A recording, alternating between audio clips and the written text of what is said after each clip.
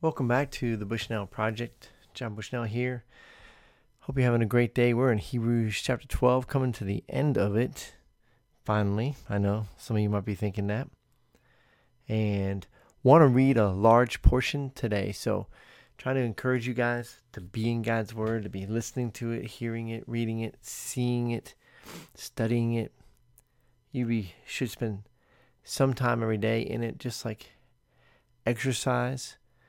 The more you do, the easier it becomes and the better it becomes. So let's just jump right in here. We have a long passage to read today.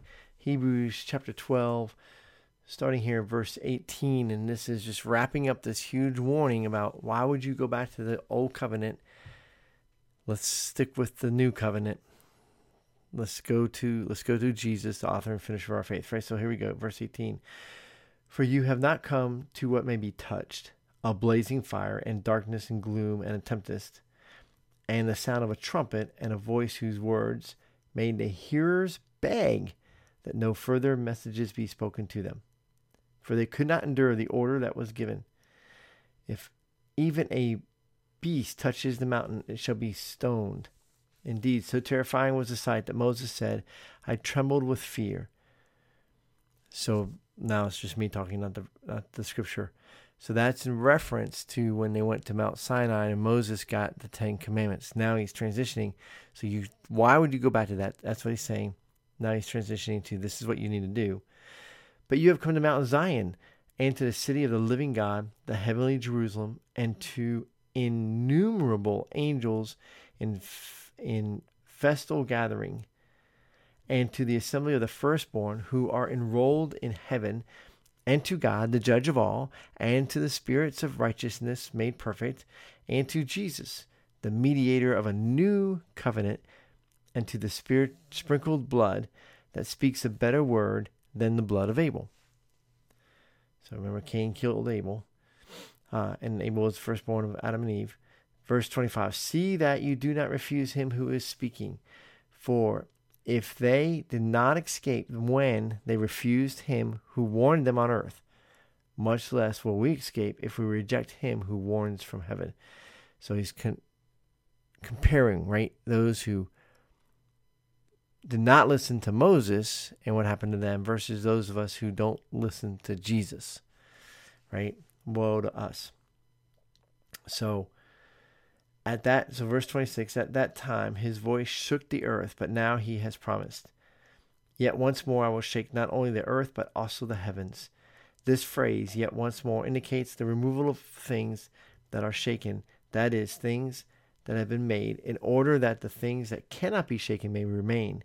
Therefore, let us be grateful for the receiving. Let us be grateful for receiving a kingdom that cannot be shaken.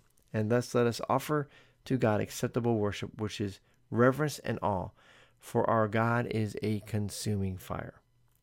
End of chapter 12. All right, so really painting a picture. Go back to the old covenant. What are you, crazy?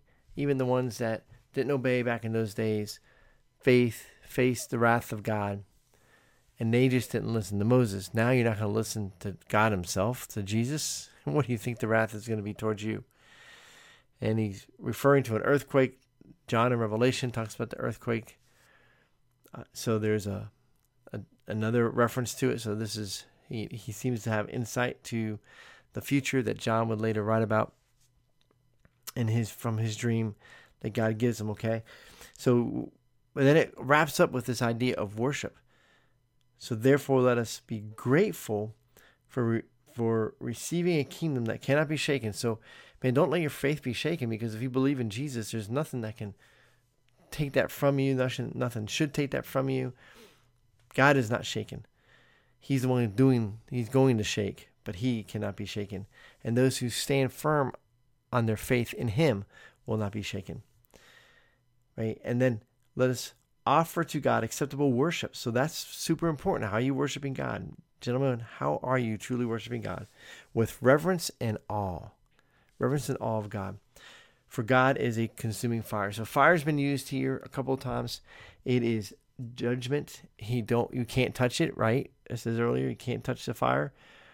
So It's an all-consuming fire.